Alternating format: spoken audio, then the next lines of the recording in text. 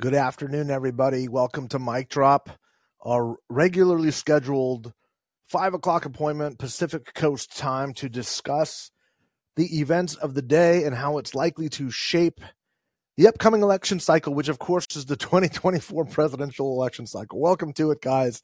It started already, right? Just when you thought you might have some time for a little bit of a break, a little bit of rest, they drag you back into this political environment and say, hey, no, we're going to start the presidential campaign right away. Give me a quick thumbs up if you guys can hear me. We'll get going. I just want to make sure that I'm not talking to myself. There we go. There's the mic droppers. To everybody who is new to this, let me just say welcome. This is a great community of people who regularly join to kind of discuss politics. I kind of walk through what I'm seeing through my perspective. Reach out to those of you who want to ask questions and or offer insight, especially from local states. We had a really phenomenal crew. People from Georgia, people from North Carolina, people from Arizona, people from Pennsylvania giving us some really keen on-the-ground insight, which actually proved quite correct. So this show's a little bit different. This is a call-in show, the call-in app. If you are not subscribing to Mic Drop, the best way to be engaged with us is to just subscribe to the show, and then I can give you just kind of a quick notice as the show's about to start. You'll get a notification on your phone, and if you're available and want to listen to the discussion while you're going through Twitter or while you're paying bills or whatever it is that you're doing, we'd love to have you. Like always, we're all trying to build the community out here. It does help me quite a bit with the show. If you can share on the app what's going on, that's really helpful. Share it on social media. A lot of you guys do that for me. It really helps improve both the algorithm and the size and quantity and quality of the show. Nice to get new callers into the queue. You can get this podcast and its recordings after it's live. I think you guys know that now, too. If you subscribe to the show or if you're familiar with the Call-In app, you can pick up and listen to this edition or previous editions. A lot of people have been doing that, getting a lot of great feedback on some of the predictions that we made that ultimately came true. We talked about Stacey Abrams' race early on, some of the fundamentals with me saying she's probably, there's no way she's going to get there. Some of the criticisms about Beto O'Rourke. I think you guys learned quite a little bit more about that race, so that when you saw what happened in some of the post-mortem, you guys were noticing that the debate between whether or not he should have been in rural counties or in urban counties was exactly what the criticism of the campaign was. We were talking about that here on Mic Drop back in June and July. And we were talking about the movement of the races and the movement in the polls. And my predictions were off a little bit in the House. I think I was saying high teens for the Republicans. Looks like it's going to be mid to high single digits. Predictions on the Democrat balance in the Senate, I think I was off by one. And I'll take that. It's probably one of my better years. It's really, really hard to come within 10 in the House on any year. Now, having said that, I think most prognosticators were only about 10 points out because the polls were so damn close. And we're not going to talk about this too much in this episode. Maybe it's the episode for another day. But guys, with the exception of those crazy right-wing polls that were coming in and flooding the zone at the end, the polling was really, really, really freaking accurate. I think New York Times Siena poll was like dead on, like bullseye. So, a grain of truth out there. You got to be focused on kind of the facts and the evidence. That's kind of what we try to do here. Sift through some of that noise. Look at some of the fundamentals. I'm learning from you. The nature of this industry is changing. I make no qualms about that. I'll tell you where I was wrong on some of these things, and you tell me where I was wrong on some of these things too. I have no problem with being called out on that. I'm here to learn too. Campaigning, again, like society is changing, the industry is changing, but I'm also going to tell you where I was right. And the reason why is because it builds confidence that when you're looking at a lot of these races, not just this last cycle, not just in 2020, the time we've gotten to know each other, but going forward, you're able to say, that's not what we should be looking at, right? That's the noise that Mike's talking about that makes me all rattled, and I don't understand what that means and what's happening there. When you get a clearer understanding of what's going on, brings this little sense of calm and a little bit of certainty into wild election cycles, which frankly are designed by the media to get us all strung out and hopped up because it's addicting. That fear and anger is actually addictive behavior that has been monetized. We've turned it into a business. And I say we because the political consulting class is very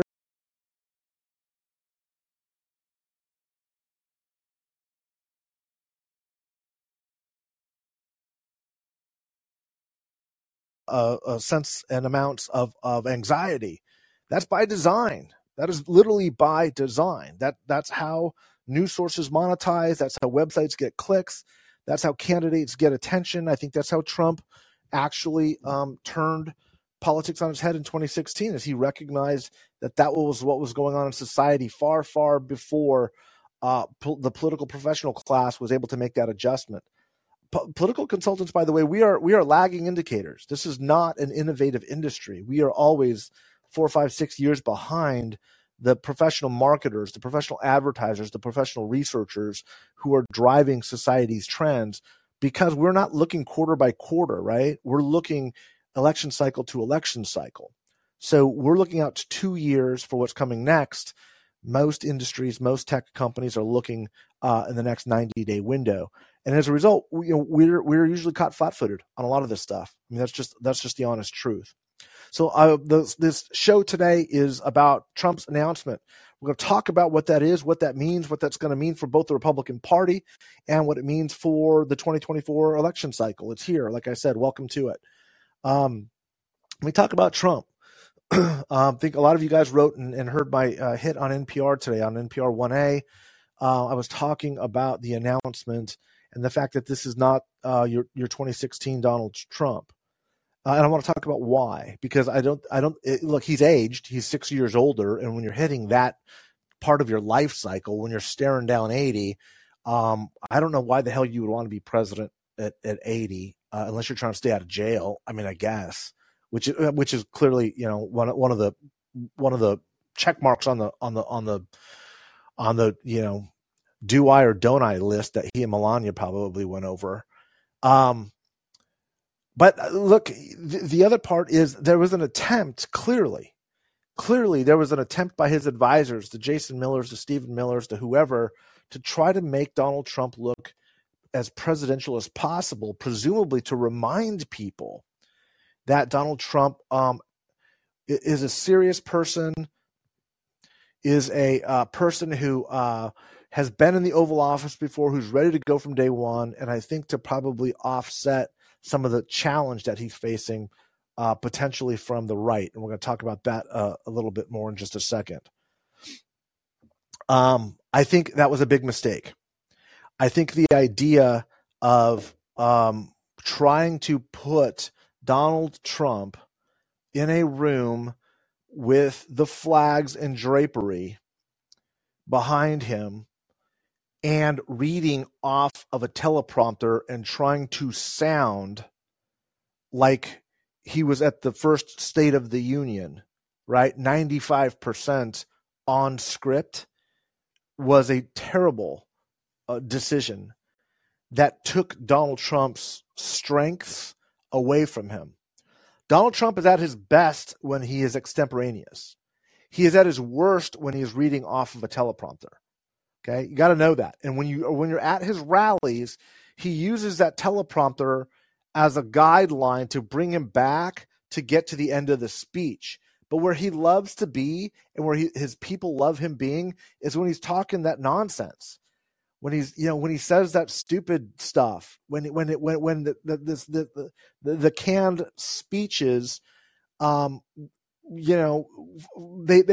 contain him. They contain most politicians, by the way, too much, but especially in this environment, especially in his element, which is when he is around people that can be overly enthusiastic. And let me say this even more so. By the way, go ahead and jump into the queue if you've got questions. Let's get lined up now so that we can kind of start the discussion. I'm going to go on my diatribe for a little bit. Don't worry. I'm not going to start bringing you up to the queue now. But if you've got questions about this or anything, go ahead and jump into the queue. But my other point was, look, the Republicans had a bad night Tuesday night. And what they really needed was they needed a cheerleader. They needed somebody to get in there and say, if I had been on the ballot, I'm the guy who turns people out. I'm the guy who energizes the base. You can't do this without me. Let's go get them the way that we have before in the past in 2016 when we won and no one thought we could. And then he, go into his election denying bullshit about 2020. That's the speech he needed to give. He needed to give a stem winder. He needed to give a barn burner. He needed to give that rally when 30,000 people show up in the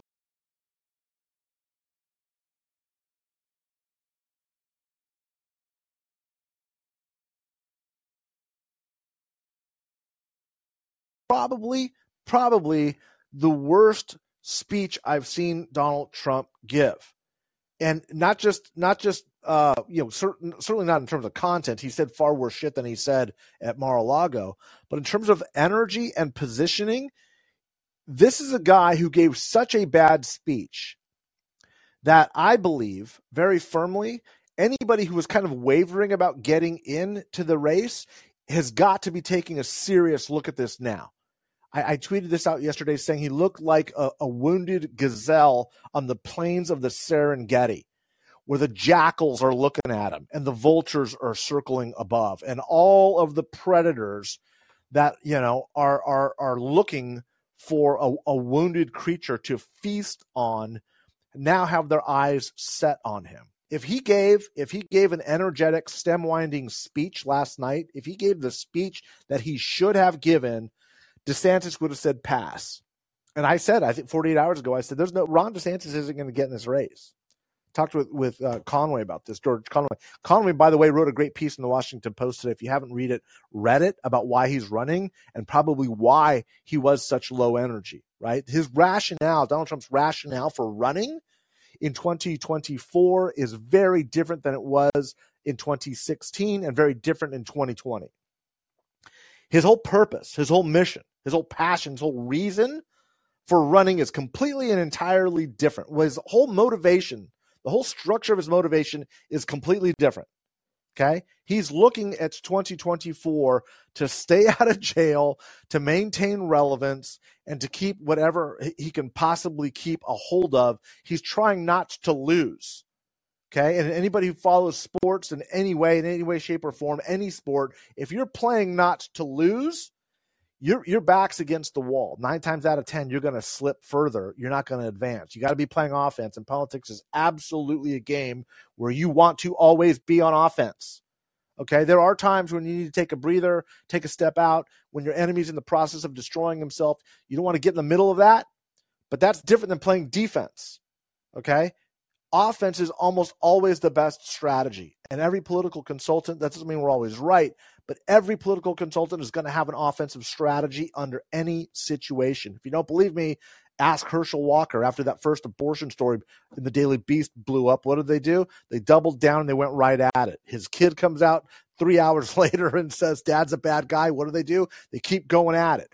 Offense. That's how you command the narrative. And if you're commanding the narrative, you're winning the race. That was the key to Donald Trump's success in 2016. Donald Trump was able to command the offensive narrative in the way I have never seen a politician do in 2016. Shameless, completely shameless. Never seen a politician completely shameless like that either, but offensively could drive the narrative at any given moment. You couldn't take your eyes off of him. Didn't matter what he was saying.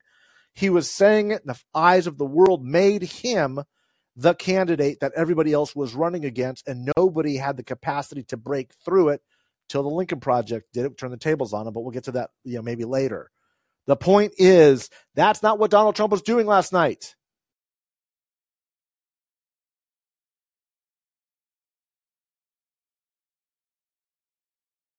Probably the longest speech he's ever given, by the way. It was well over an hour. People were trying to leave. They wouldn't let him leave. Couldn't go to the bathroom. There were lines forming in the back. People were done. These are his most ardent supporters. People they were done. They didn't want to hear it. And they couldn't leave. Why couldn't they leave? Because there were cameras there that were seeing this. And if you had people emptying out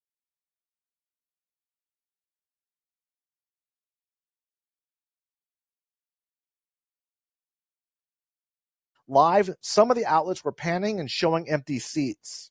And they showed a lot of people sitting down, which you don't think of at a Trump rally, right? And so finally he acknowledges and says, why don't you all sit down? Why? Because most of them were sitting down anyway. Donald Trump doesn't want people sitting down. He wants people standing up. That's the imagery you want. That's the visual you want. So either one of two things. And then I have heard that the deal he cut with his advisors, because all of his advisors were saying, wait till after Georgia, because Herschel Walker's going to lose this race. And if Trump jumps in and Walker loses, who are they going to blame? Who's the Republican Party going to blame? It ain't going to be Herschel Walker. It's going to be Donald Trump. Now, the chances of him winning, I mean, it's there, but I'm going to put it at, it's early yet, and we're going to have to look at the numbers. But I've always said, I think the fundamentals benefit Warnock in this race. You guys that have been listening, I've always said that. I think that he probably, in a different night, Warnock probably could have won outright if Abrams were stronger. But I've gone through the demographics and the groups as to why Abrams wasn't. But if she was closer, I mean, she got beat good. She lost by like 8 points. Like that's a beatdown in politics. That's not close. Okay, that's not close. Especially when she was within like less than 0.5% 4 years ago. I mean, it's just not a good look for Stacey Abrams. Let's leave her alone. I mean, God bless you, Stacey. I'm sure there's a place for you. It's just you were not particularly helpful in this election cycle. Having said that, I believe that Trump gets blamed for a Walker loss. Now, and I mentioned this earlier, maybe it was the last episode. When you have the American Enterprise Institute, which is the conservative policymaking think tank, the Heritage and AEI are the main ones, and when you have Fox News, Rupert Murdoch basically saying Trump's time is over, it's done. New York Post saying Trumpty Dumpty's had a big fall, he's done, it's over, we're moving on.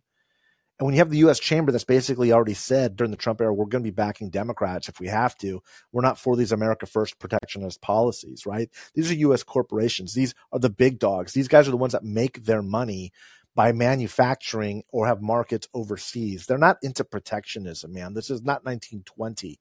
Didn't work out well in 1920, by the way. Let us know Great Depression protectionism. But this Stephen Miller idea of America First bullshit, it's proven to not work. American corporations know this.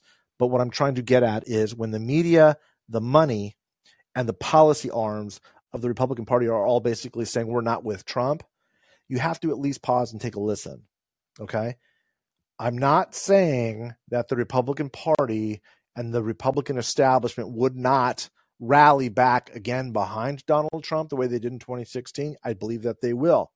I believe that the overwhelming majority of Republican voters will. I don't think enough will. I think all things being equal, which they're not, and we'll get to this in a second with Biden and who possibly runs on the Democratic side, but all things being equal, Trump loses by a much wider margin than he did in 2020. Now, 2020 was close, right? And the Republicans, we were able to move that Bannon line number. If you look at that 4 or 5%, which we were hitting, you look at Maricopa County, it was 11% plus of Republicans moving over from Kari Lake to Katie Hobbs. That's a pretty big defection, okay? And in fact, we've covered this a little bit before, the electorate, and I just tweeted this out right before we started the show. Right before we started the show, I put this out. The electorate was whiter, older, and more Republican. If this was a popular vote election, Republicans would have won at least the vote count. There were more Republicans who showed up and voted than Democrats on Tuesday night. So again, as we parse through some of the bullshit narrative that's being driven out there, this idea that there was a youth quake, that it was the young people of America that saved us. I mean, God bless them for showing up. I think it's great. They showed up in the top 1 or 2 or 3, not 1, but not 2, but I think one of the, towards the higher end range historically, of what youth voters did. And they broke overwhelmingly Democrat. That's great news. But they weren't overperforming the model. It's not like they showed up and nobody else did, right? That's this sense is if you're following Twitter and all these, youth folks saying Gen Z saved America. I mean, God bless you for believing that. It's great that they're involved and engaged, but the math just does not prove that true. They were an important part of the coalition, okay, as were 20 other different factions in the coalition, but it wasn't young people, okay? It wasn't young people. The most significant factor, if you add up and do the math, if you have an 11% of Republicans. You're talking about tens of thousands of Republicans that were crossing across that red line and voting for Democrats. That's what won the election. There were more Republican voters than Democrats on Tuesday night. Let me say it again. There are more Republican voters than Democrats, and Democrats had a really good night. It doesn't. How else can you explain that? Like, the math is not that complicated, okay? And it's important because politicians are going to do what politicians do, which is they're going to spin their own narrative to protect themselves and advance their own interests within the party. It's not just that Democrats do that, Republicans do that, independents does that, everybody does it. That's what politics is. But that's also why we have a scientific-based understanding of what happened. And when we look at and say there were more Republicans who voted than Democrats, I mean, come on. It's pretty obvious what happened here. And that you're going to hear these excuses. Well, there were a lot of uncontested House seats. So? Democrats don't vote when they don't have a House candidate? Maybe not the same numbers, but enough to sway the national outcome of the most contentious race, midterms, in recent history? I don't think so. I mean, that just doesn't hold water. It just doesn't make any sense. So, look, Trump, let me get back to Trump. Trump gives a horrible speech. The institutions of the Republican establishment have found their spine for the moment. We all know how this plays out. But remember, Donald Trump has lost. Some people are saying 3 of the last 4 elections. I'm going to say 4 of the last 4, right? Donald Trump lost the popular vote to Hillary Clinton. It's not a winning combination. Now, true, Republicans have lost 7 of the last 8 national contests, and they're probably going to lose the popular vote in this next one and make it 8 out of 9. But let's not say that Donald Trump was a winner, at least in the hearts and minds of the majority of Americans. He's never been there. He never polled over 50% while he was president of the United States. He never had higher than 50% approval rating, ever. Not once. Not even Rasmussen or Trafalgar or any of these bullshit polls that you see. None of them are showing this stuff. Okay? The 2018 midterms come and he has a historic ass-kicking. Lost 50 seats for the Republicans. Then he loses in 2020. So badly, he's got to go out there and deny it and lie about it and make that the whole case as to whether or not you believe Donald Trump won or lost to all these Republican fools who back him up, to Kerry Lake, the Mehmet Oz, the Mastrianos, the J.D. Vances, the Herschel Walkers, you name it. You run on it, right? Not a single election denier won for Secretary of State. Not one. Democrats basically sweep against Donald Trump's candidates. He has a horrible night. Okay? So let's talk about this dynamic. Let's talk about this fact that Donald Trump is in a very weakened position. He's in the weakest spot right now that he's been in since January 6th, after he led an insurrection to overthrow this country. And he's also in a weaker position than any time up until the nomination of him as the presidential nominee for the Republican Party in 2016. Other than that, he's had free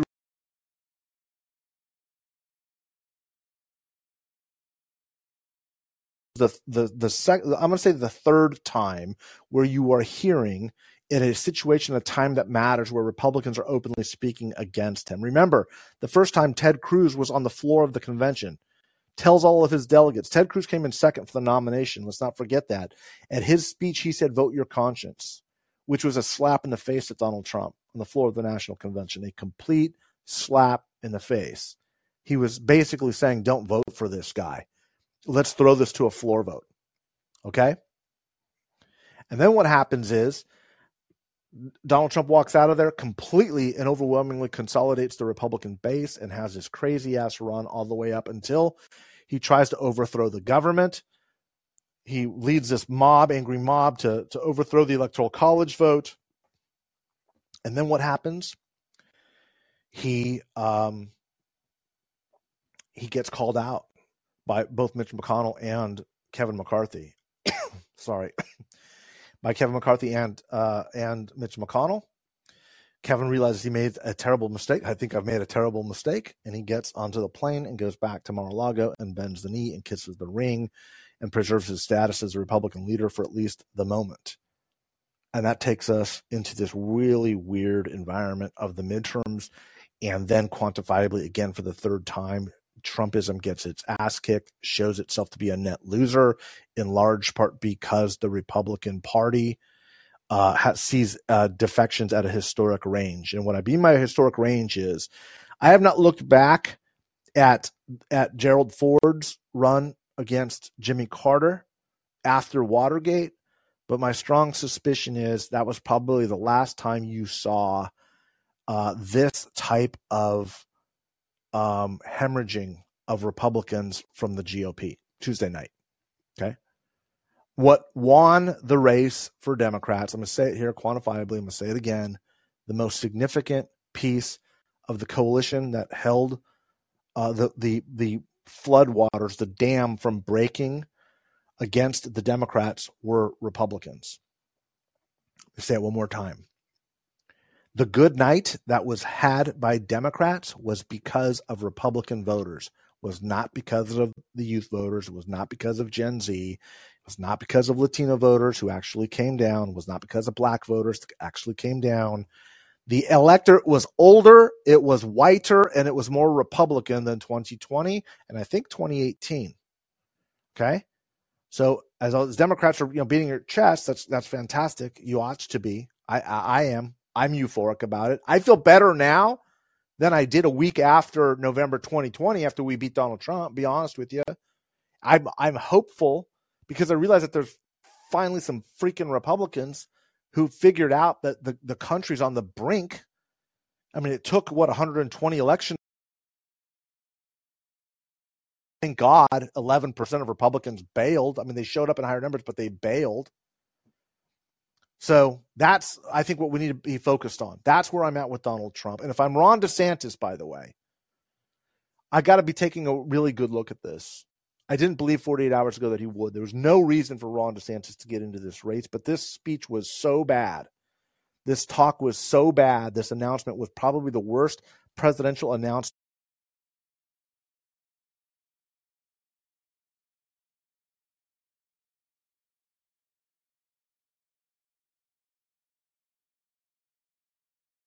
Pence, if you are Larry Hogan, you are taking a really, really, really good look at this race because the next 6 weeks don't get better for Donald Trump. They get worse. Okay. Garland's coming with indictments by the end of the year. Now, I know there's a lot of Garland haters. I think it's the weirdest freaking thing I've ever seen.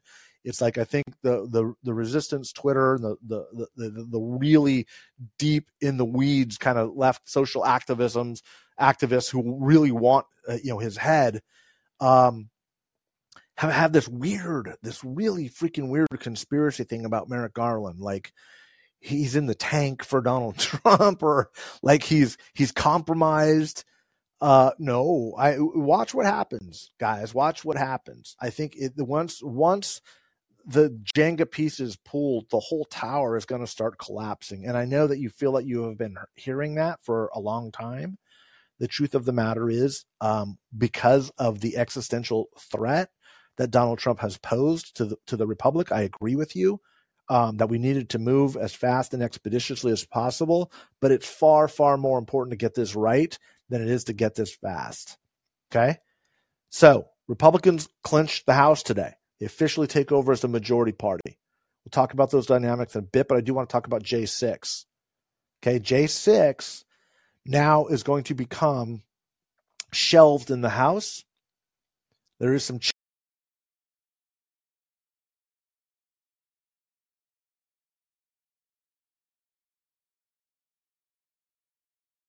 Attorney General. That does also does not mean that the Republicans aren't going to try to obstruct that investigation. I think they absolutely will, both publicly and try to undermine it through the budget process, however they possibly can. They're going to do everything they can to throw rocks and sticks and stones into the machinery of government to prevent the indictment and prosecution of Donald J. Trump. I don't think they're going to be successful. In fact, I think it's going to hurt them the more that they try to do it, because the American public is already and has been at a point where they believe that Donald Trump was involved in something nefarious and illegal. Most of the polling says that Donald Trump, most people believe he has committed a crime. They believe that he should stand before justice and have justice served. but another majority switches back when saying, do they think it will actually happen? Most don't believe that, which is a really cynical and unfortunate part of our system. Okay? Hold on one second.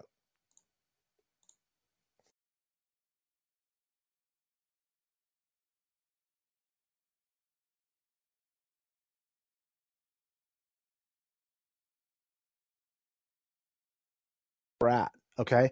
What's going to happen next? And I told you this was going to be a big week. McConnell wins re-nomination with 47 voting senators. The only outstanding one is Herschel Walker. 10 votes against him. Not a terribly big move. McConnell still has, to his credit, the old crow, still has control over his caucus. That's still a pretty big number, and they're pretty loud members that were against him, right? This is Hawley, Rubio, Cruz, Scott. These are pretty formidable public nemesis, but the quiet members of the Republican caucus in the Senate, those are the ones that you have to really understand are the ones that are going to put up those votes when you need them. Those are the people that are solidly behind Mitch McConnell. And make no mistake about this. Donald Trump declared open war on Mitch McConnell and made it absolutely acceptable for his former staff members and people of the Republican Trump First, America First Republicans to attack Mitch McConnell. When he did that, what he was also doing was putting all the senators on notice that you're choosing between McConnell and Donald Trump. And only 10 chose Donald Trump. It's very significant, okay? And you have to be mindful of that. You have to pay attention to that. They all, incidentally, almost all of them are the same ones. I wish I knew.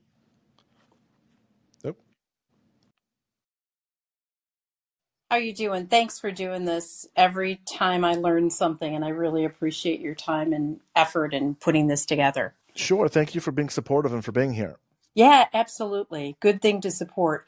Just a question. I know Ron DeSantis is getting a lot of fuel because he won at such a high margin.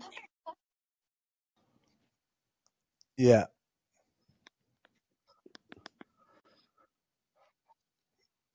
Yeah. Gavin. Jared Polis, not certainly within the range of what DeSantis received. Why aren't they getting the same attention, deservedly so, or at least an acknowledgement of the overwhelming support they received? On election night that we need to pay attention to. There actually was a red wave. That wave happened only in Florida. Right? There was also actually a blue wave. And in the Great Lakes, where Democrats dramatically overperformed the voter model. Okay. There was not the same margin. If you look at California, Gavin Newsom actually did call. Right. And it was the closest race that we have seen in the past 15, 16 years in reality. But the only variable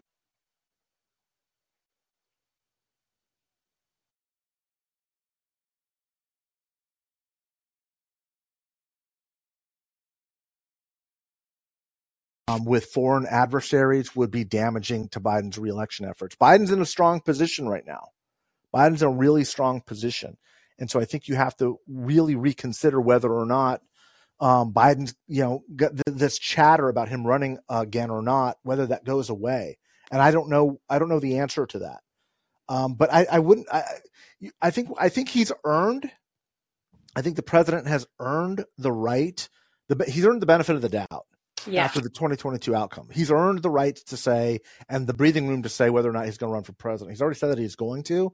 He's in as strong a position now as he ever has been in the past 2 years as president. Trump is daddy. Some of his approval ratings are hitting 50% numbers. That's a very strong position for an incumbent president to be running into. The question, I think, becomes one of whether the economy gets better or whether the economy gets weaker. But my strong sense, at least at this point in time, is he's probably going to run. Now, if he does not, if he changes his mind and decides not to run for re-election, that decision is going to have to come. It's fine. I understand. I guess And again, I'm a novice. I'm in biotech. I have very little background knowledge as much as you do.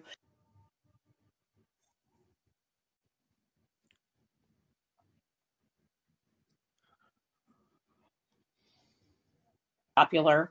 Jared Polis seems to be tremendously popular. Whitmer seems to be tremendously popular. And there's no even barely a whisper about any of them. I mean, not running, but just how well they've done. Well, Whitmer certainly deserves more recognition for how well she did. Polis, the same thing. Gavin, not so much. And remember, this is an area where I was wrong. I was saying that at the end of the night, the governor who was probably going to win the best and have the biggest night was going to be Gavin Newsom. I thought he'd win by 7. Good night. I thought Democrats would lose another 10 House seats from where they're at, which actually still wouldn't have been that bad of a night for them. Right. What happened was Democrats in the House dramatically overperformed expectations and in the Senate. And so the Democrats aren't really looking for a savior right now. That savior is Joe Biden. They're like, we held, we're fine, we're okay. Now, I do want to say has overtaken the Democratic Party, which I'm very concerned about, because if you look at the data, it's not, I mean, it's good. It's historically, it's phenomenal. Republicans voting as voted and the margins where they're at, this race was won by Republicans defecting. And that's not a strategy that the Democrats can rely on. Look, maybe you can. Maybe you can run on Roe Wade forever. Maybe you can. Maybe this is a whole new era. I just don't think so. And if I was a party strategist advising the Democrats, I would say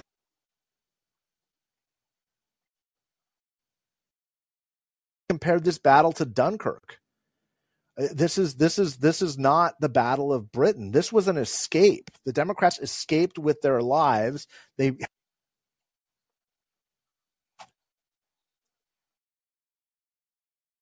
This euphoria that we're all feeling is in many ways a sigh of relief. Like I'm relieved in a way that I have. Okay. Like America's getting it. It wasn't a one-off with the 2020 elections where we lived to fight another day. This is now an escape. So that's I think what we're dealing with. That's what I think we're recognizing. I guess my last question would be, do you think the Dems are smart enough to retool and figure this out? I will say most parties are not smart enough to figure it out.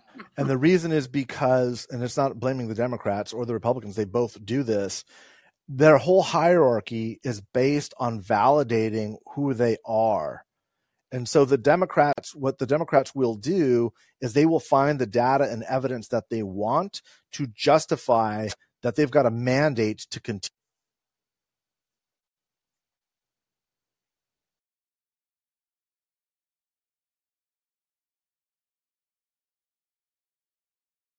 This was a rejection of extremism. We talked about that here. You probably only heard about here on Mic Drop, which was to say that when Republicans were viewed by the American people as the most extreme by +8, that was going to be a definitive data point.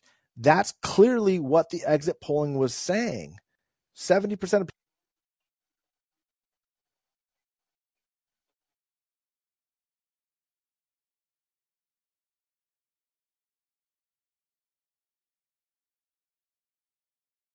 They voted for the Democrats because they know that the Republicans are batshit crazy and will drive the country over a cliff to have a worldview that they want to impose on other people, that they don't care about the Constitution, that they don't care about the rule of law, that they don't care about the institutions that have made this country work, that they're willing to support election deniers.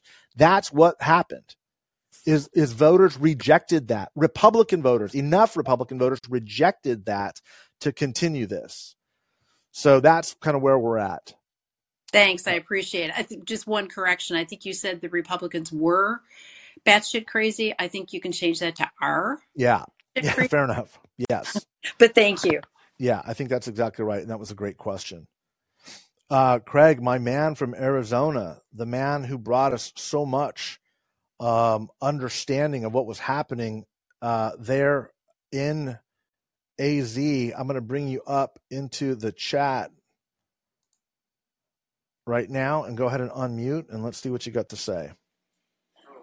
Mike, how are you, my man? Good. How are you doing, buddy? How you feeling? You called it. I'm, like you said, I am relieved. I feel the same exact way as you do, my friend. Tell me what the feel is like here in Arizona right now.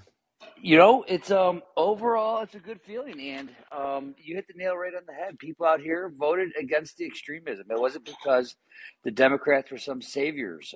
They were just the other party. You know what? A lot of the elections, I think we got the majority of them right. Out here in Arizona, we lost. I think that looks like our superintendent of schools, Kathy Hoffman, is going to lose to the Republican contestant. That's too bad because she is a really good leader. But that's and that David Schweikert, who happens to be my representative, it looks like he's going to win as well, or already has against it Hodge. So other than those two races, Mike, I think we did pretty good out here in AZ. I want to thank you again for joining us, Craig, and being kind of that voice of reason throughout the course of this. You were the first to say Hobbs is in trouble, and right when you started saying that, the polls started picking up steam.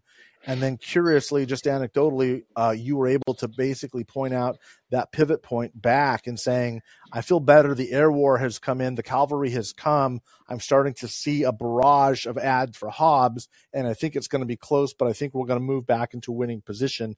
And, brother, you were exactly right. That was, I think, one of the coolest parts of being a part of this community is you called it. You nailed it. And so I want to say thanks. Hey, thank you, Mike. Yeah, you know, in the very beginning, well, not the very beginning, the first, I guess, since June, I mean, all you saw was Kari Lake on the news and all these commercials, you know, that were just anti Katie Hobbs and anti. Say right about 3 weeks before the election is when we hit that pivot point, Mike, and the cavalry arrived, just as you said. And it was on a minute too soon. Yeah, and I got to say, I mean, sometimes campaigns get lucky, and sometimes campaigns are just really methodical and smart. You know, winners gets to dictate what the narrative is. You got to hand it to the Democratic Senatorial Campaign Committee and Infrastructure. Is a lot of those guys were taking a lot of flack. You know, campaign guys on site. I'm sure that the guys in D.C. who were commandeering the entire campaign were getting a whole ration of shit from donors and from the media and from the pundits and the talking heads. When the Republicans started flooding the zone with these bad polls, these guys had to really say, we trust our data, we trust our process, we think and we know we're right, and we're going to keep executing.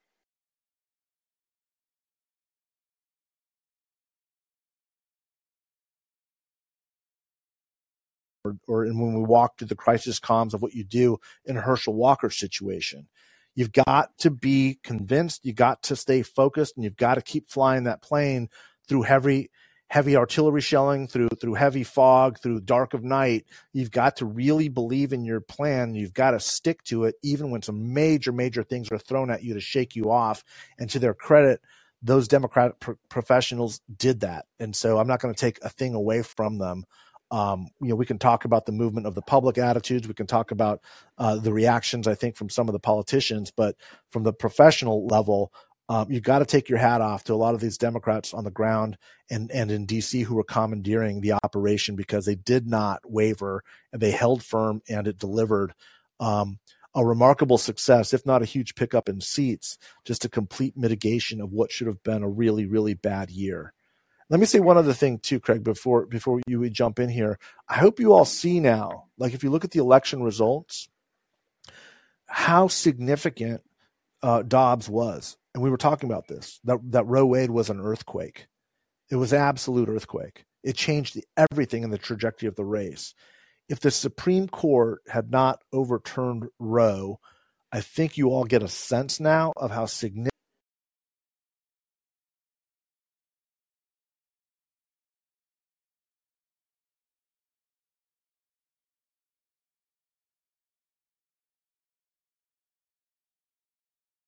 and that Democrats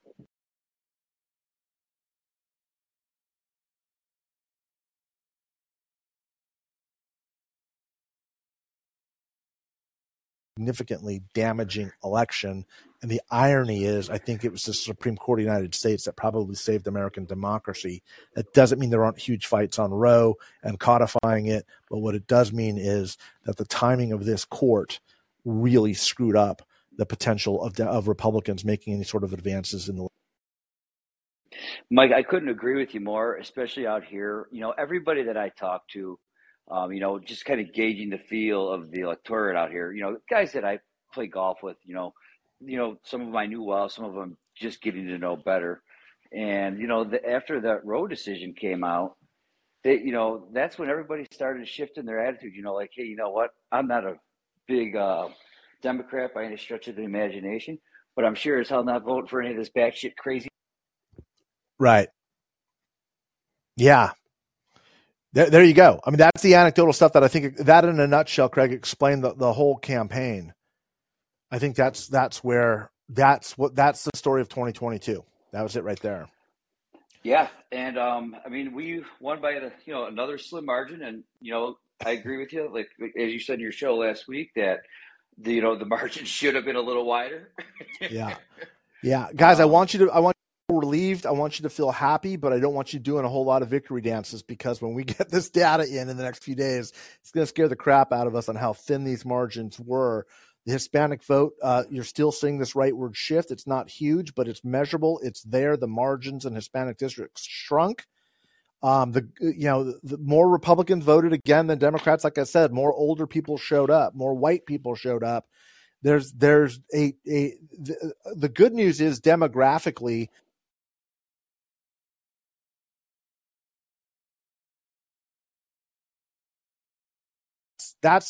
like I said, this is a foot race against time. Time is our ally, but we need it. The more it moves along, the stronger the Democratic coalition is going to get. Okay. That's really important to understand.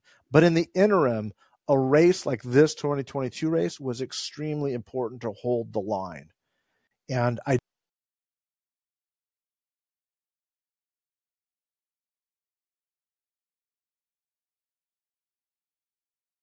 not like you just got drunk in your college dorm room and you can puke it all out and Trumpism's gone. That's not the way.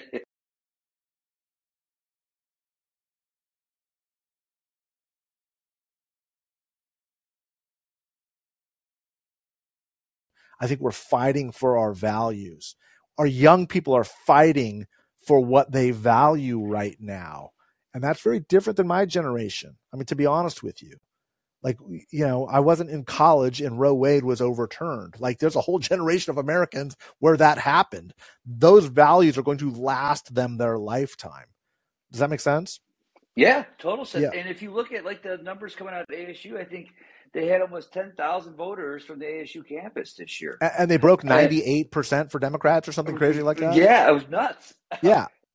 I mean, like overwhelming numbers, like high 90s, and that's the future. That's what we're fighting for. It's up to us, of those older generations, of more resources and means that can contribute to campaigns, or those of us that can volunteer for campaigns, or those that are active. Our job is to fight, to allow math and allow demography to do what it does. So that's what we need to be focused on. But congratulations, congratulations to all of us. I mean, it's a relief. I feel relieved. It is a relief. Yeah. Did that already happen? Was that announced? I think the Dodgers have to retool. They just do. I'm a big Bellinger fan. When I first saw that swing when he was in AAA, I cried tears of joy because I've never seen such a monstrous swing in my entire life. We had a good year out of him, but I mean, it's been 2 years.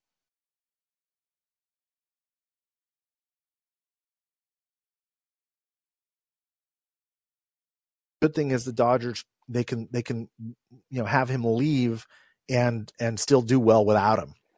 There's no doubt about that. The Dodgers have so much depth to that roster; it's just absolutely incredible. We can't make it work in October, but here's for hoping for next year. Hey, you got one more. Not this season, but the season before. Yeah. Wow. I don't feel too bad for you. I'm a Cubs fan, Mike. Well, I love the Cubbies too. The Cubs are America's team. You always got to love the Cubbies no matter what. So thank you, Craig, for being such a great resource for us here on Mic Drop. Thanks for joining us. Thanks for giving us the insight on Arizona. I don't think we're done with Arizona. There's probably going to be a lot more to discuss in the coming days and weeks, and I hope you'll join us, buddy. Yeah, I absolutely will. And one thing I do keeping an eye on, Mike, is that the exit polls had the Latinos going about 60-40 for the Democrats, which is about 10%, lower than that threshold that you'd mentioned. So yeah, and I get hard data out there. Yeah, I got into kind of a Twitter fight with Congressman Ruben Gallegos, who kind of came at me and said, "You're wrong on this." And I said, "Well, actually, I predicted 30% for Arizona. The exits say 40%. It's a data point. I'm not saying it's right or it's wrong."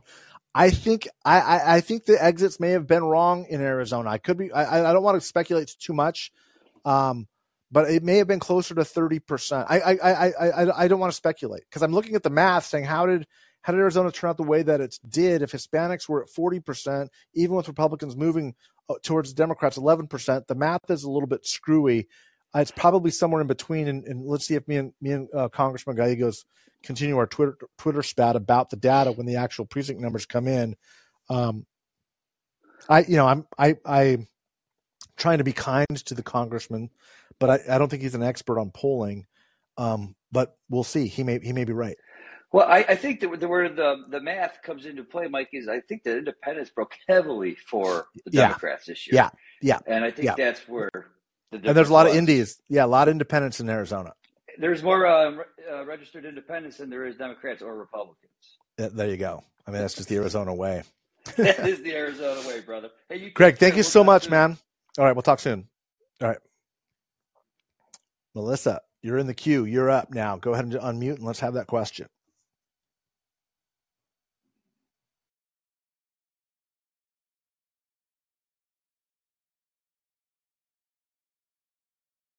You can hear. Okay. I have two questions, and then I'm going to let you speak. I want to know what you think about Josh Shapiro. And I would also like your kind of out of the gate thoughts. Ron DeSantis did really well in Florida, but how does he translate that kind of conduct to the rest of the country? I don't know. I mean, he kind of creeps me out just like Trump does. Maybe even more so because he's smart and a little bit more scary. Would like to know what you think.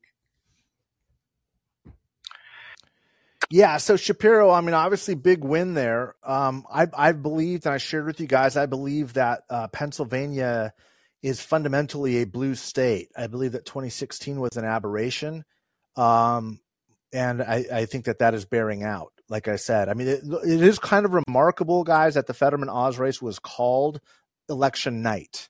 Like that, I was surprised by. I thought it would go a week. They called it that night. Like the blue wall of the Rust Belt and the Great Lakes states seems to be being rebuilt.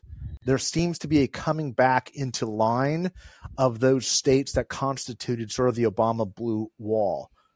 Fetterman did better in a lot of the rurals.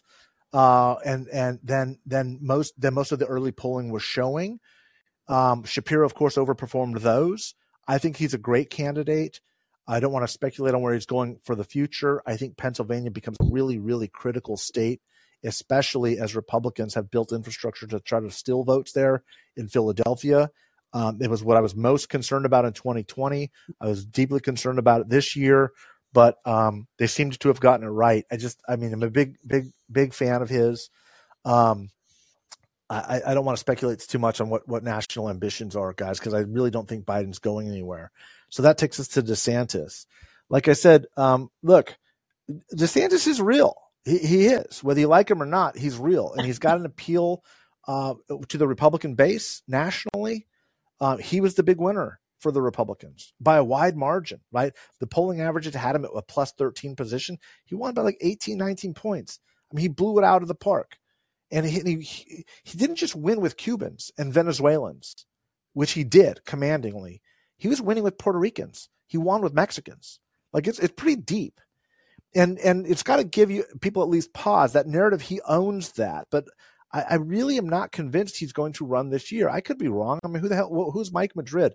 It's up to him and his wife and his family and what they're actually going to do. I think he wants to be president of the United States, but I also think he knows he's a young man.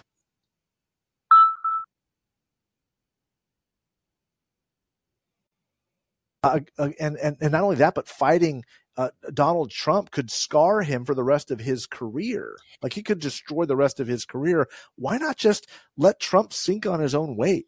Step out of the damn thing. Go govern Florida. Go do a good job and be the best positioned candidate for the 2028 cycle. Like, why wouldn't you do that? Still, he went and campaigned for all of these Trump-backed candidates. And it didn't do anything. Yeah, well, he went with Kari Lake. He went with, he didn't do what I think he thought he was going to do. Okay. Nationally, that's what I'm really cautioning Democrats about. It's the Democrats didn't win. They just didn't lose. That's the way to look at it. Okay. And that's good, because the expectations were they were going to get blown out, and they didn't. And that's a victory, but don't read any more into it than that. Like, breathe and exhale and enjoy it for the moment, but recognize that in a few months, Nancy Pelosi is going to hand the gavel to Kevin McCarthy, and things are going to change a little bit.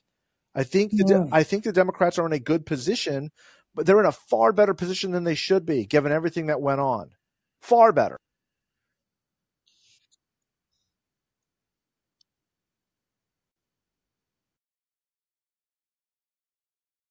Skating on really thin ice. And if the Democrats really need to learn the lesson here, that they didn't turn out the folks that they needed to turn out. They got the break amongst young people that they needed, but that was not what saved this election. The young people did not save democracy. 27% of the electorate was Gen Z. It's lower than 2020, lower than 2018. So come on. Come on. It's good. It's good what you did. You were a great coalition ally member, but let's not pretend like something has fundamentally changed, because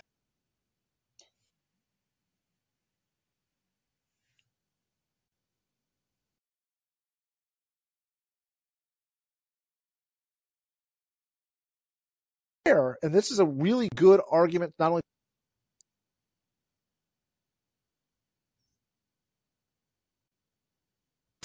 of these 4 to 10% of Republicans leaving the Republican Party.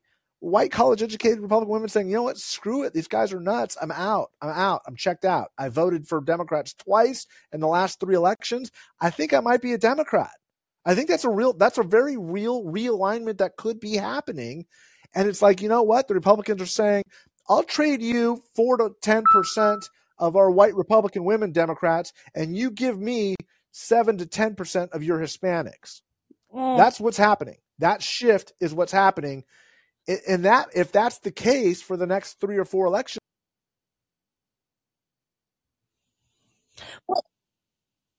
Well, the thing is that, and this is the last, I was always on the feeling that maybe this was a good time for Kevin McCarthy to get the gavel, because the way this is going to go,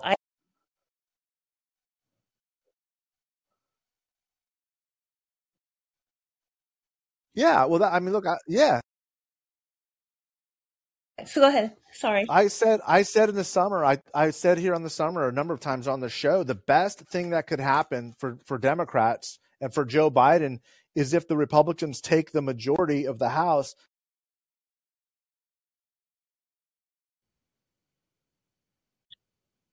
Extreme things, and the party that's viewed as extreme is the party that voters are going to vote against. People vote against things. They don't vote for them. And so Cawthorn, him losing helped Republicans. The Democrats wanted Madison Cawthorn in that caucus because the guy's an idiot.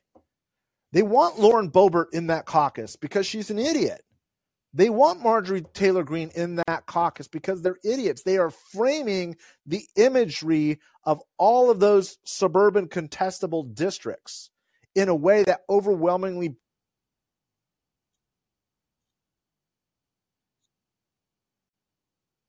for that. Let the crazy out. Give the crazy a microphone. Put the crazy on stage. Mm-hmm. Give the crazy a neon sign and point everybody's vision at the crazy and say, that's what the Republicans are. And when that happens, when they set the frame, it starts to bring down the support levels, especially amongst college-educated voters. That was the collapse.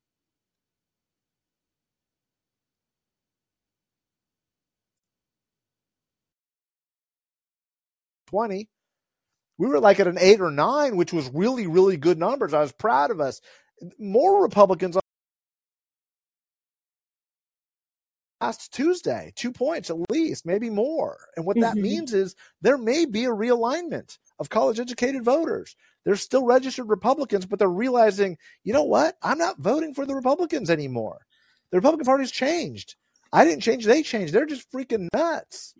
And that's what portends a realignment. That's what's happening with Hispanics in the Rio Grande Valley. Wow. They're looking at the Democrats going, y'all are crazy.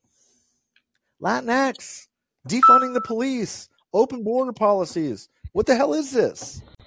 That's what's happening. And so that shift is basically the Republicans saying, we'll trade you our white college-educated suburban moms, but you get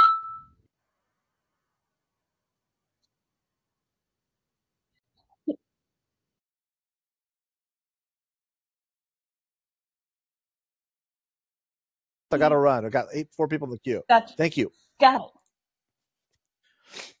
No problem. Andy. Hey, bud. So what are your thoughts if Mr. Low Energy doesn't get the nomination? Will he go third party? Yeah. That matter? Yeah, I mean, depending on how bad his legal situation is, I don't know if he runs from prison or not. I mean, he's not going to be in prison. He's not going to be in prison within 6-8 months. There's going to be trial. There's going to be legal problems. I think as long as, even if it's a 1% possibility that it could give him some sort of leverage in the process, you have to understand Donald Trump, irrelevancy is a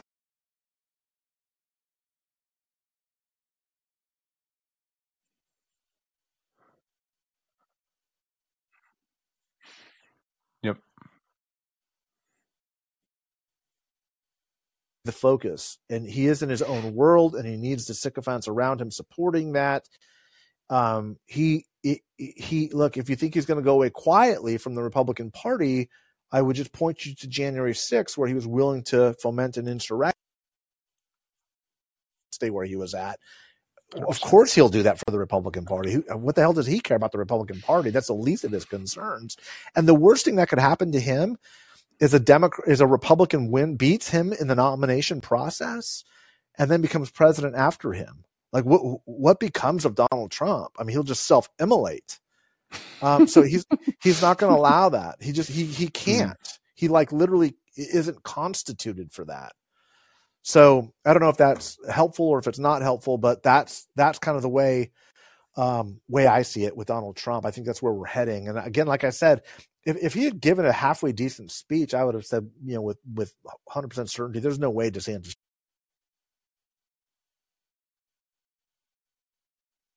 Trump presented. Everyone's got to be looking at this race and going, this guy's not gonna get past his legal. He's in trouble. And I think he is. But like I said, I mean, this guy's been counted out a million times before. You got to be mindful of that. This is not over, right? Like Trump being weakened does not mean it's the end of him. No. Never underestimate someone who's prepared to fight to the death. Never, and he is. Like I said, he's got. I mean, he will go to the very bitter end. Yep. Did you notice some of those people trying to leave during his speech, and they weren't allowed to leave? That was pretty funny, man. That's his strongest supporters. I mean, that's like the insane asylum was like all around. Rusted on. Yeah, they needed to go. They weren't even allowed to go to the bathroom, and a lot of these people were just pushing for the exit. So the speech was so bad, they're like, "We're done. Let's go back to the bar. This is horrible." Yeah. And they wouldn't let him out.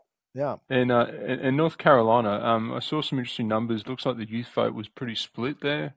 Is that Is that right? Is that the way the New South's giving the middle finger to the rest of America, or what's the deal there? I haven't seen that. That's fascinating data. You got to point me to that, or I'll go take a look at it after the show. Yeah. I thought that was sort of the next one that was going to sort of become really, really competitive, and it sort of moved a couple of points the other way.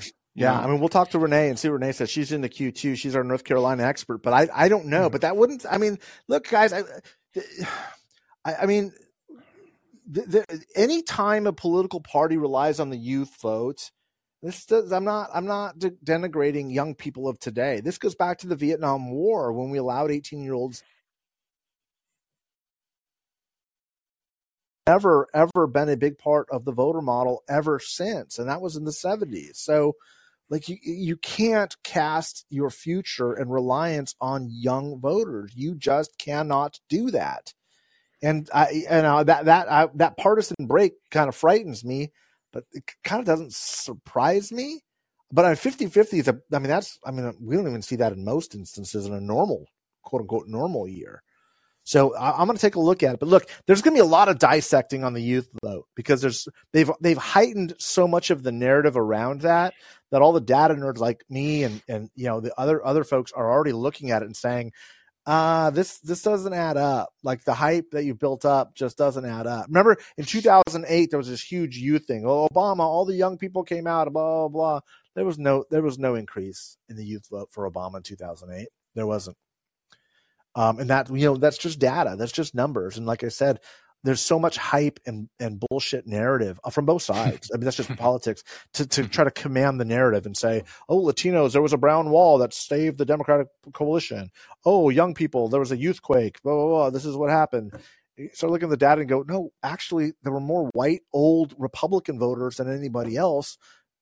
Let's wait till the data comes in. Let's take a look at this. California looks like a really low turnout. In this kind of a year. That's fascinating too. Like that's a sign. That's a data point. Low turnout is a sign of something. We got to pay attention to these things. Thanks, buddy. Always appreciate having your questions, man. Hope you're well. We're going to take a quick moment to just say, if you can, do me a favor. We're going to go for a while. I think the invite that went out was 5:30 Pacific, 8:30 Eastern. My fault. We started a half an hour early, so some of our guests and attendees joined in the middle of this. It's no problem. I'm going to post this. You can hear the beginning of it later. That's the beauty of the call-in show. If you could do us a big favor here, if you're a new mic dropper, add that little invite at the bottom, that person with the plus. If you could hit that button, kick it out on Twitter or any social media that you use and share the fact that you're a part of this discussion. It helps us build the audience, sometimes bring in some hackers as we dealt with earlier today. But if you could, that would be really helpful to continue the discussion, build the audience, and kind of make sure that we're getting as much of a range of perspectives as we possibly can, because it's one thing I really like, it's range. So, Peggy. Hi, Mike. How you doing? I'm doing good. How are you feeling? I'm feeling pretty good. Good. You worked very hard this election cycle, so I'm hoping you reap some of the fruits and the enjoyment and relief of that. Especially after Arizona was decided. Yeah. Well, it's a relief. It's not a victory dance, but it is a relief. Yeah, I mean, look, there's victory. I mean, it's a win. Take the win. I don't want to take that from anybody, but what I also do want to say is, stay vigilant. This was not a mandate. This was an escape valve, and I feel better than I did after 2020. So I don't want to take that away from anybody. I'm just trying to be the realist and saying there's a lot of work to be done here. So sorry. Well, absolutely. And being a New Yorker, we damn sure have a lot of work to do. Yes. One of those is in my district. And that's, remember me saying a few weeks ago that the MAGA Republicans were popping up all over around? You called it. You saw it. I did. So two things. One thing, I wonder how much the negative McCain stuff coming out of the late campaign had an effect on voters. I wish Craig was fielding that question. I will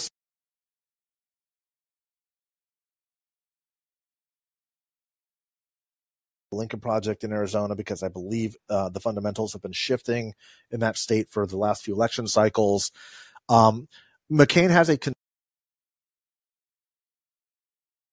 personally the attacks on McCain, although I think that had something to do with it. It's really more the legacy of the states. Arizona, in many ways, Texas has this, no offense to any Texans, well, maybe a little bit of offense to Texans. I mean, Texans love Texas, right? Nobody else does, but Texans love Texas. Arizona is a little bit unique in that they really hold out individuals that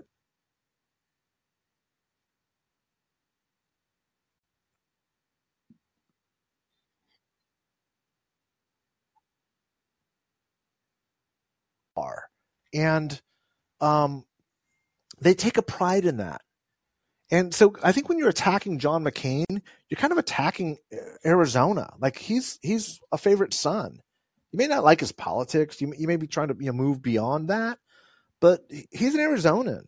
And I think when I saw those precincts in Maricopa County coming in, these are precincts I know really well because I spent a lot of time, did a lot of data work. My eyeballs dropping out. Staring at a screen for hours.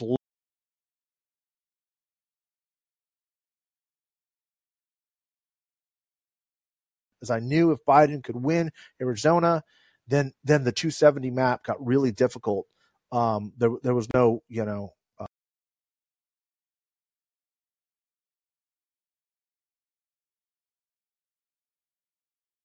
little bit on North Carolina, but really Wisconsin, Georgia, Arizona was the key. That was the roadmap.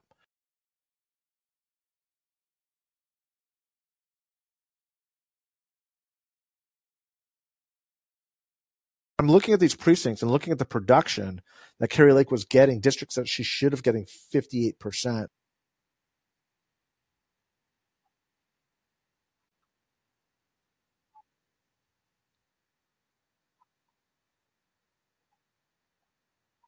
Big numbers out of these parts of Arizona, and not just Arizona, but Maricopa County specifically. She needed to do really well in Scottsdale. She needed to pull out strong numbers in Mesa. She needed to at least tighten the gap in Tempe. I mean, she was going to lose ASU, which she did commandingly, but that as a Republican, you've got to mitigate with some of those Tempe suburbs. You can't just let those things run. And so when she wasn't getting that production, that was when I knew, okay, she's 3 or 4 more vote drops and she's done. They'll call this. She's not going to get there.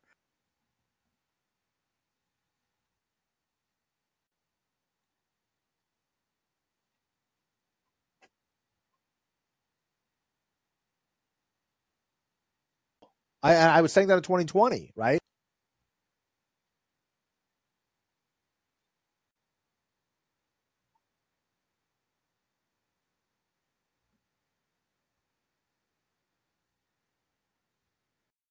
Pretty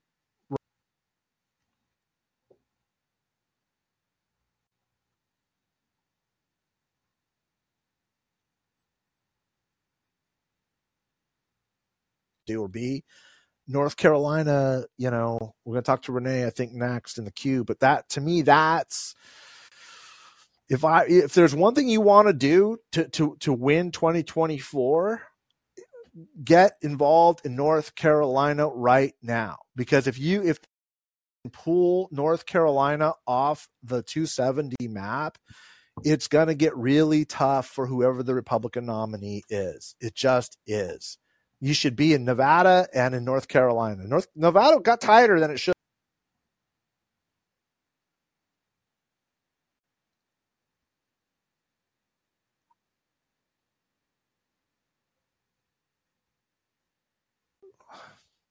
Cortez Masto, I still can't say her name right, did exactly the same as she did 6 years ago with Latinos and won by a smaller margin. It's not great in a good Democratic year. That you just can't be doing a victory dance about that. You need to be like, wow, we dodged a really big bullet. How do we fix that starting right now? So again, I think it's a game of margins. The 270 map, Ohio's gone, Florida's gone. Focus on Arizona, which I think got a little bit easier, but you have to invest big there. You have to invest in Georgia. You have to go into North Carolina, and you have to go into Nevada. If the Democrats can solidify those 4 states, I don't see how the Republicans get there in 2024, and I would start tomorrow. Okay. Can I talk a little bit about hope in history, the age of acrimony? Yeah. A book recommendation we put out there. Yeah. So before you put that recommendation out, and because you were talking about so hopeful am I going to be better off? Yeah. I did some research on my own, and I was about that, and I was like, the 60s was it was a tumult, and I got this great history book, and it's first-person accounts, and it's laid out so perfectly, called Witness to the Revolution, and 3/4 of that stuff that went on, I didn't know about, and I grew up in that time frame, but I can certainly see. And I'm halfway through it. It's a great work by Clara Bingham, and I totally recommend it. But I can totally see, like, after all of that, how we came out. Yeah. So that is giving me hope. And when I get done with this, I'm going to pick up The Age of Acrimony. And she actually, in this book, referenced that time frame at one point. Yeah, I think I'm going to pick up the book that you're talking about because it's important. And I think it's important for all of us to understand when we're going through these extraordinary, difficult times that we do have a sense and be able to put it in a historical perspective that this country has been through very, very, very trying times before. And we have to remember the period between 1989 and May of 1989 when the wall fell. Oh, sorry, somebody correct me. I'm sure somebody will. We've got a smart group here. And February of 2022, this year, that is the era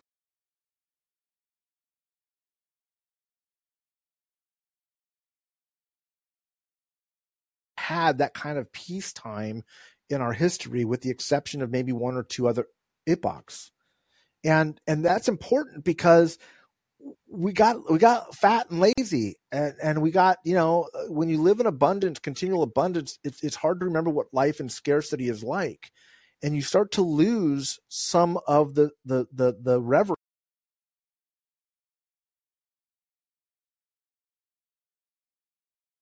You have so many people who believe that wearing a mask is tyranny. Right. I mean, what the hell is wrong with our character when we believe that that's government overreach? Like when I went to Ukraine in May, there were people in bomb shelters wearing masks because you protected yourself from COVID, even when your homes are being shelled. And and I remember distinctly being in a hotel in Kyiv and looking at the TV set with these bartenders, and there's these trucker convoys are circling Washington D.C. on CNN, and he was like, "What's happening in the United States?" And I was like, "Right."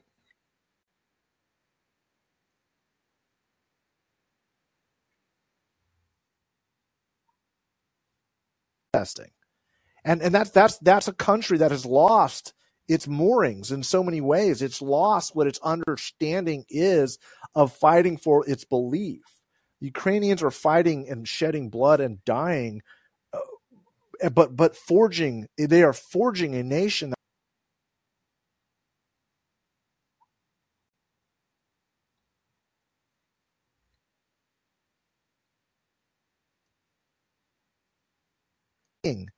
We're fighting. We're going to win, and I've always said we're going to win.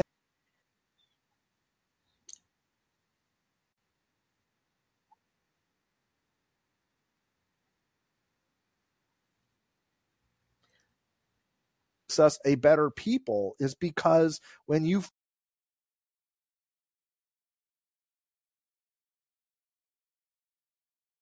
start to believe that wearing a mask is tyranny, and you drive in a trucker convoy because you haven't fought. Right.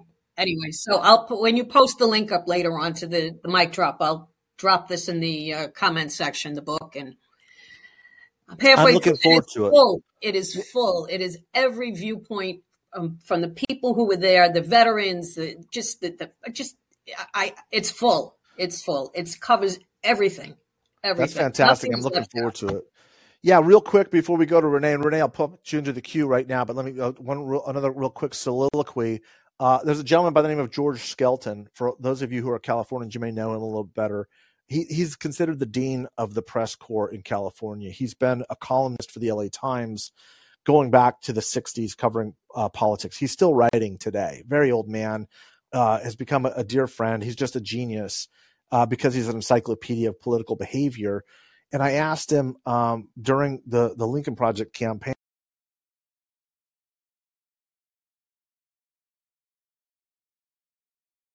He said, yeah, Mike, 68 was worse. He said, I was following Reagan on the campaign trail, meaning when Reagan was running for governor of California. So he's old school. Dude goes back.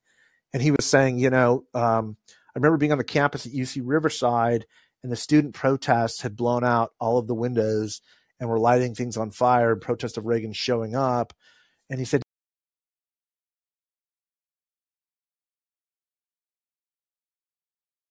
lost Bobby Kennedy. The Vietnam War was raging. 50,000 Americans, died, and there was a draft. And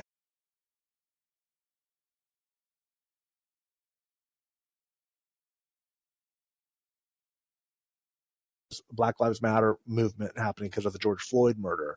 We've got a president who's really rattling the underpinnings of democracy. But if I had to say which time was worse, he said it was 68, and that made me realize, we've been through some real shit before as a country, guys. We just have, and we just have to remain vigilant and be proud of the fight. We have to be worthy of the moment.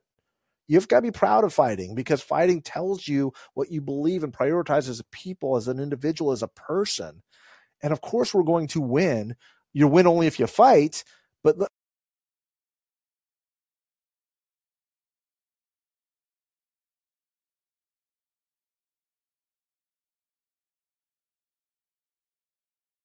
that's why we do this, is because it matters. And like I said, I believe, and I want everybody to take a quick moment and look back at the arc from 2016, how tough this fight has been. I feel better at this moment than I have felt in the past 6 years. I do. I didn't expect.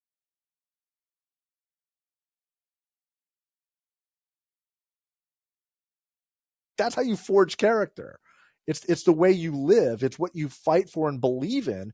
We just got really sort of fat and happy in the Cold War era when America was this global hegemon, and we forgot what dictatorship looked like. Anyway, I don't want to go on too much of a diatribe, because I'm sure we've got some good North Carolina information coming from Renee. If anybody wants to jump into the queue, jump in. We're going to keep going for a little bit here tonight, guys. So we've got a big group that people are sticking around. It's a fantastic discussion. Jump into the queue.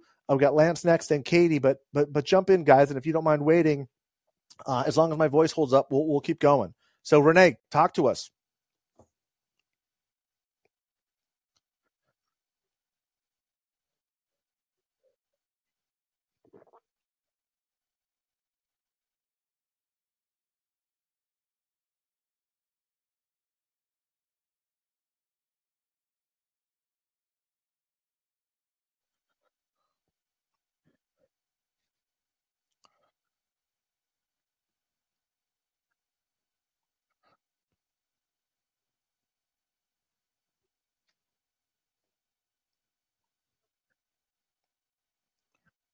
What do you ascribe it to?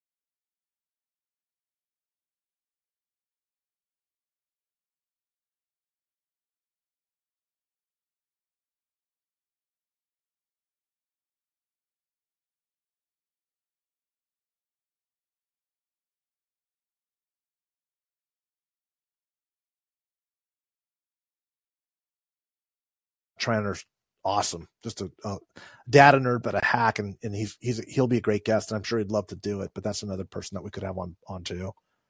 But these are the types of stuff that, I mean, you guys tell me what you guys want the show to be too.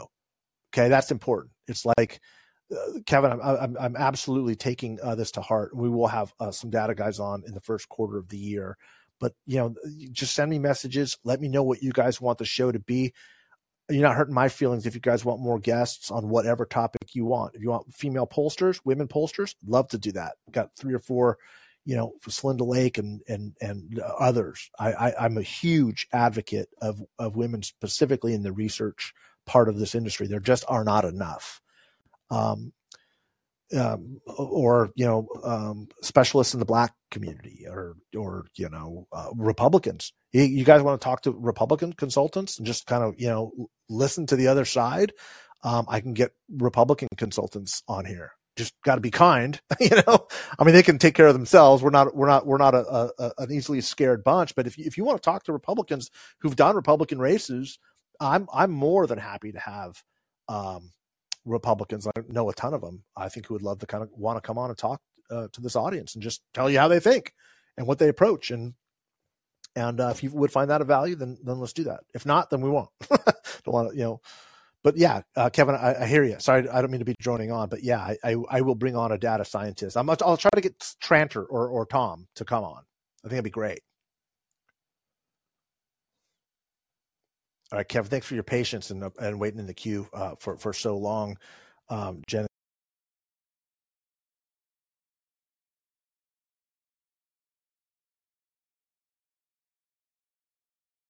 Let's keep going. Just jump in with questions. But Jen, what you got? Oh yeah, no, I love it, and thanks for being patient.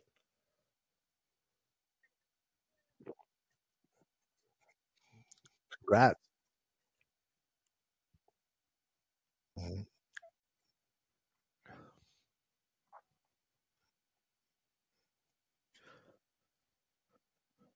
Uh-huh.